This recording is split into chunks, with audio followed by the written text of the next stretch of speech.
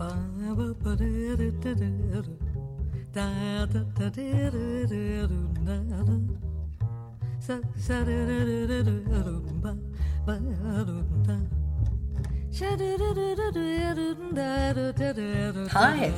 welcome back to Spider's Web.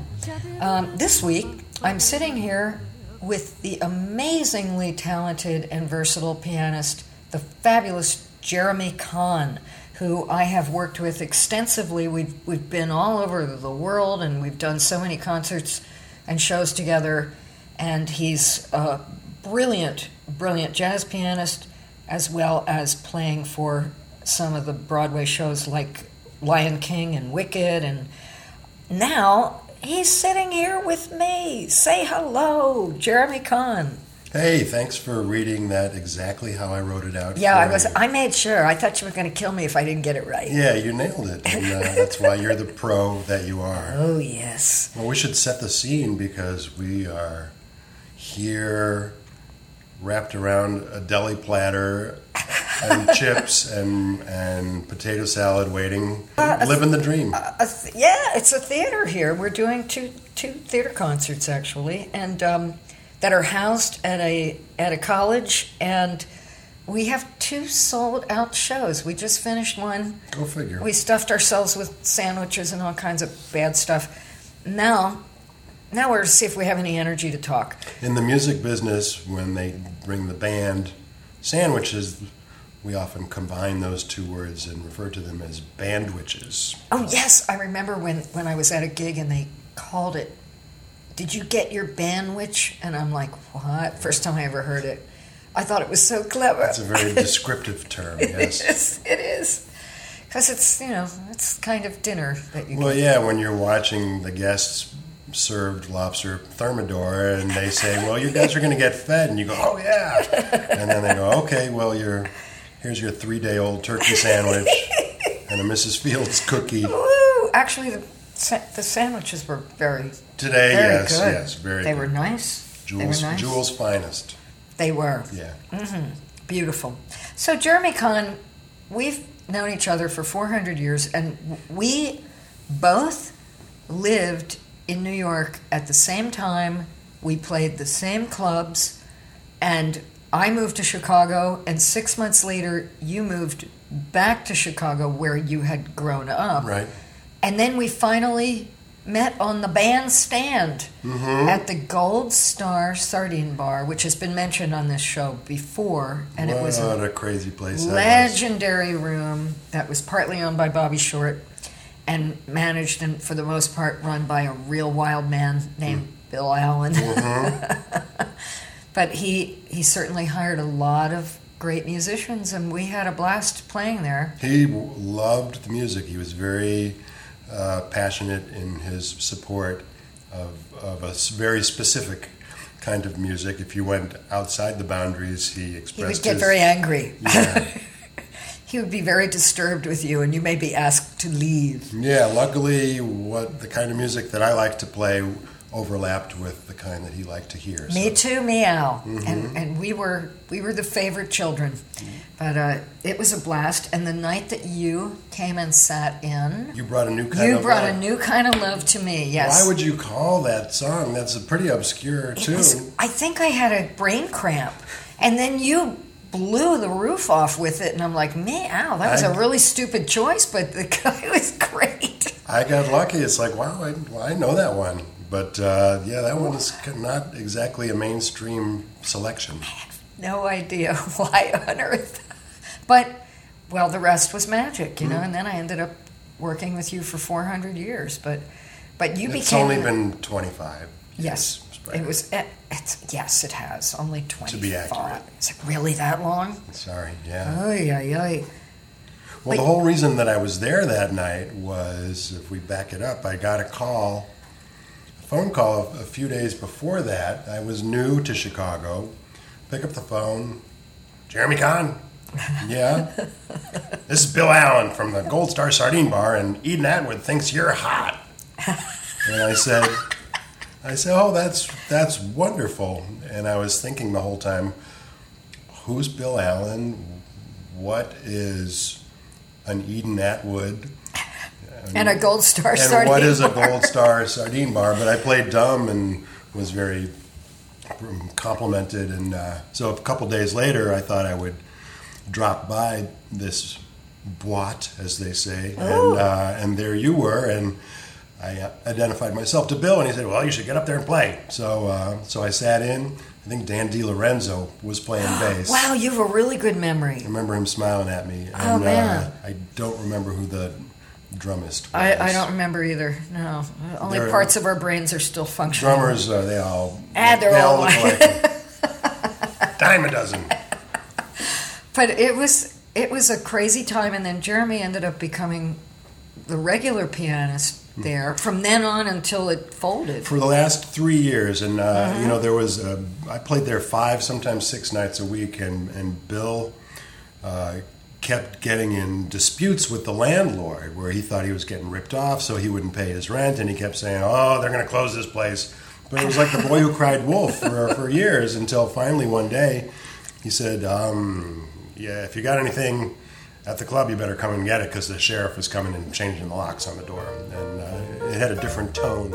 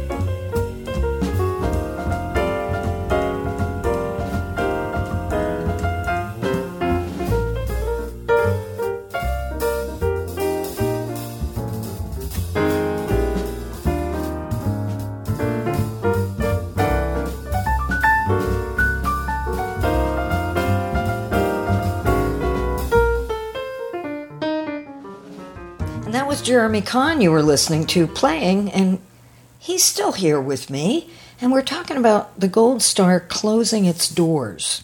But the lucky thing about it was that they were liquidating all of their assets, and they gave me an amazing deal on their wonderful piano. That you have to which this is day. in my living room. And back then, you could smoke in these places. And you would. Boy, could you smoke in that place. That was crazy. And it almost didn't seem that smoky until you got home, you know. And everything smelled. You had to put it outside. Yeah, my wife wouldn't let me hang my clothing in the closet. She said, "Hang that in the bathroom," you know.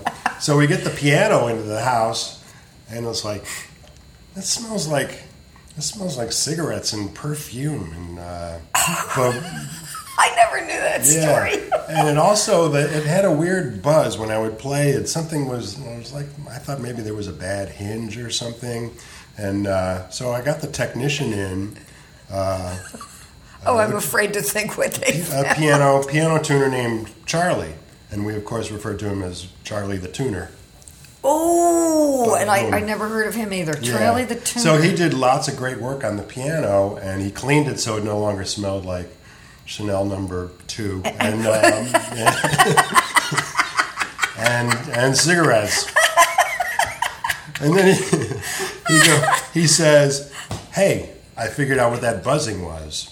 And it wasn't a hinge with a loose screw. He opens up his hand, and there's a bunch of squished saxophone reeds, which, in a fit of pique over the years, a certain sax player, I can imagine who you're talking about. I'm not going to name names, but his initials are Eric Schneider.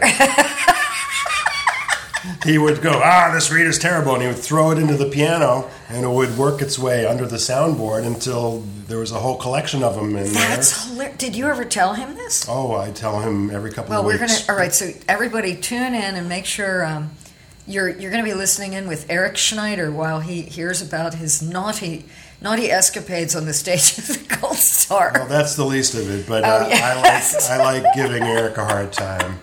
about that. So we cleaned up the piano and got Eric's reeds out of there. Did you give them back to him?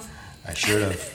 You should put them in a gift bag. Yeah, they're long gone. That would have been a great idea. That would have been a beautiful gift idea. Because Eric and I hire each other on gigs, and as I do too. The three of us try to work together. But Eric and I don't know who started it. I think it was me. Sometimes if a gig pays $150, I'll give him $148 in bills and do the rest in like pennies and nickels just to watch his face. So Eric does not take that sort of thing lightly. So from time to time he'll turn about his fair play. Just when I have forgotten this little ruse, he'll do it. Oh, that's hilarious. That is too funny. Yeah. But we all had some crazy experiences with people that would come in. I'll never forget the night that Liza Minnelli came in and climbed onto the stage, and I didn't have to utter another breath all night. I bet not. She sang all night, and it was so packed I couldn't get off the stage. I could not move. I had to sit on the edge of the stage like a pet dog that was handed lots of champagne. So it was a happy time, and she killed. I remember Coach Mike Ditka getting carried out of there because he had had about 14 martinis or something. Yes. He came quite a few times. One night he fell over like a tree, and a couple of the bears carried him out. Yeah, Richard Dent used to hang out there. Yeah. Well, you know the story about Pia Zadora singing there. That was before my time. It was before my time, too. Heard the legendary story, yeah. Yeah, they hired her and a full orchestra, and this is a place that only could hold like 75 patrons. And Bill proudly told me, no customers, just press. Who needs those pesky customers? Uh-huh. Oh, my God. That is too funny. Well, right now we're going to segue into some favorite music of Jeremy Cahn's. Yes, so let's do that. Whatever we listen to, it's his fault. Okay. It's his fault. Sorry.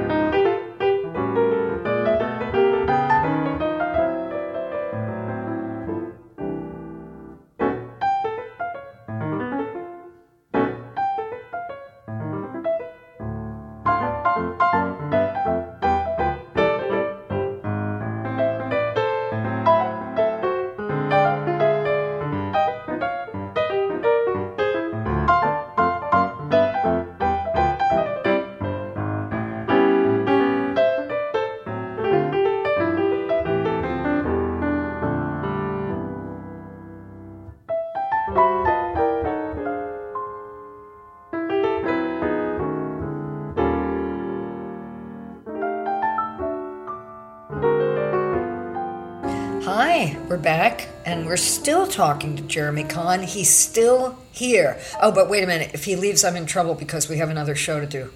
I'm not going anywhere. Now, please don't go anywhere. I'd be in such trouble. But we were talking about the Gold Star, and then we were talking about, how the nature of our business has changed so much as far as how difficult it is to be a jazz musician and work all the time, and that the Gold Star was one of the last golden, steady gigs that still existed. It's true. Like I said in the last segment, sometimes I was there 6 nights a week. Wow. And there, back in the day, I feel like such a curmudgeon saying that, but there were lots of steady gigs for musicians, even in I was just having a conversation last night. Even in the generations older than us, if people are willing to believe that there actually was a generation older than us, every hotel had its own house dance band, a full-size big band. Every lounge had at least a trio and a singer. And the guy I was talking to last night said he knew a guy who had made a good living in Las Vegas being nothing but a third trumpet player in a variety of big bands, and made a very good living and sent his kids to college. Wow. You ever see that Hitchcock movie, The Wrong Man? Oh, yeah. Henry Fonda. True story. Yeah, Henry True Fonda is a story. bass player At the Stork Club. Yeah, he's in one Yep. of those bands, and he's just sort of a working guy musician. He's got a wife and a kid, and that's how it was. And now we really have to scramble to put it together. You know, You've done very well. You're best scrambler I've ever seen. No, but really, I mean, you've worked in so many different genres of music as well, though, too. Are you saying that I've whored myself out? You know, Jeremy Kahn, he's just a big hoe. Uh-huh. You're such a hoe. But you've done... Escort, I prefer. Yeah. Many of us call you an escort. Musical escort. And this is my musical escort, Mr. Kahn. Well, seriously, sometimes I think of myself that way because when I work with different singers, I'll be on a gig and I'll go, ooh, she likes it when I do that. Oh, but then I play with a different singer and I go, oh no, but she doesn't like that. Oh, you say that to all the girls. She likes it when I do this. He is a musical escort. Yeah. But the fact that you play for Broadway shows and when we were in New York a couple of weeks ago, we played with Dick Sarpola, who's a very well-known New York bassist, but he's currently playing for Aladdin on Broadway and had played for Peggy Lee, and we did the Peggy Lee show with him, which was really cool.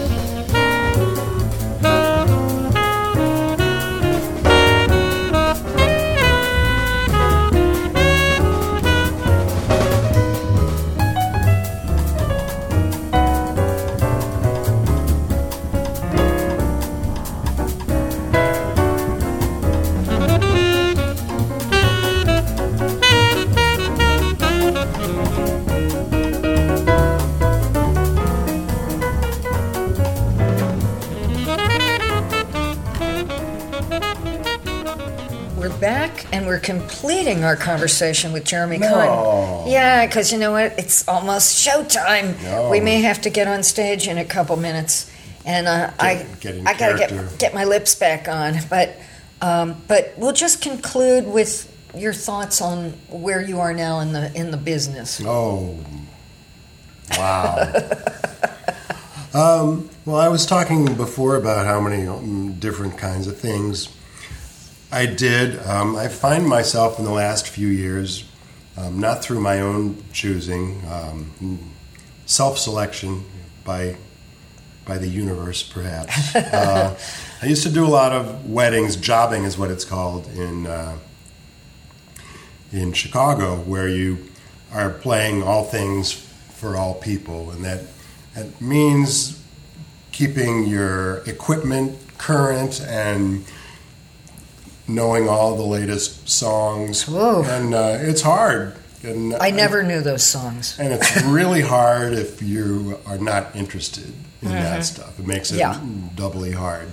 So I find myself doing less and less of that stuff, and I do more little jazz gigs, and plus I do more teaching than I used to do. And I'm finding that's kind of my typical week, is that I teach a fair amount, and then I'll do 4 or 5 jazz gigs, and that's feeding my soul better than the jobbing did. So that's good. Yeah, so I'm pleased where things are these days. Well, I'm pleased that you're working with me and that you're out there playing. And once again, we're talking to Jeremy Kahn, and we say farewell for now, and come back and see me sometime. Good day and good night from Spider's Web.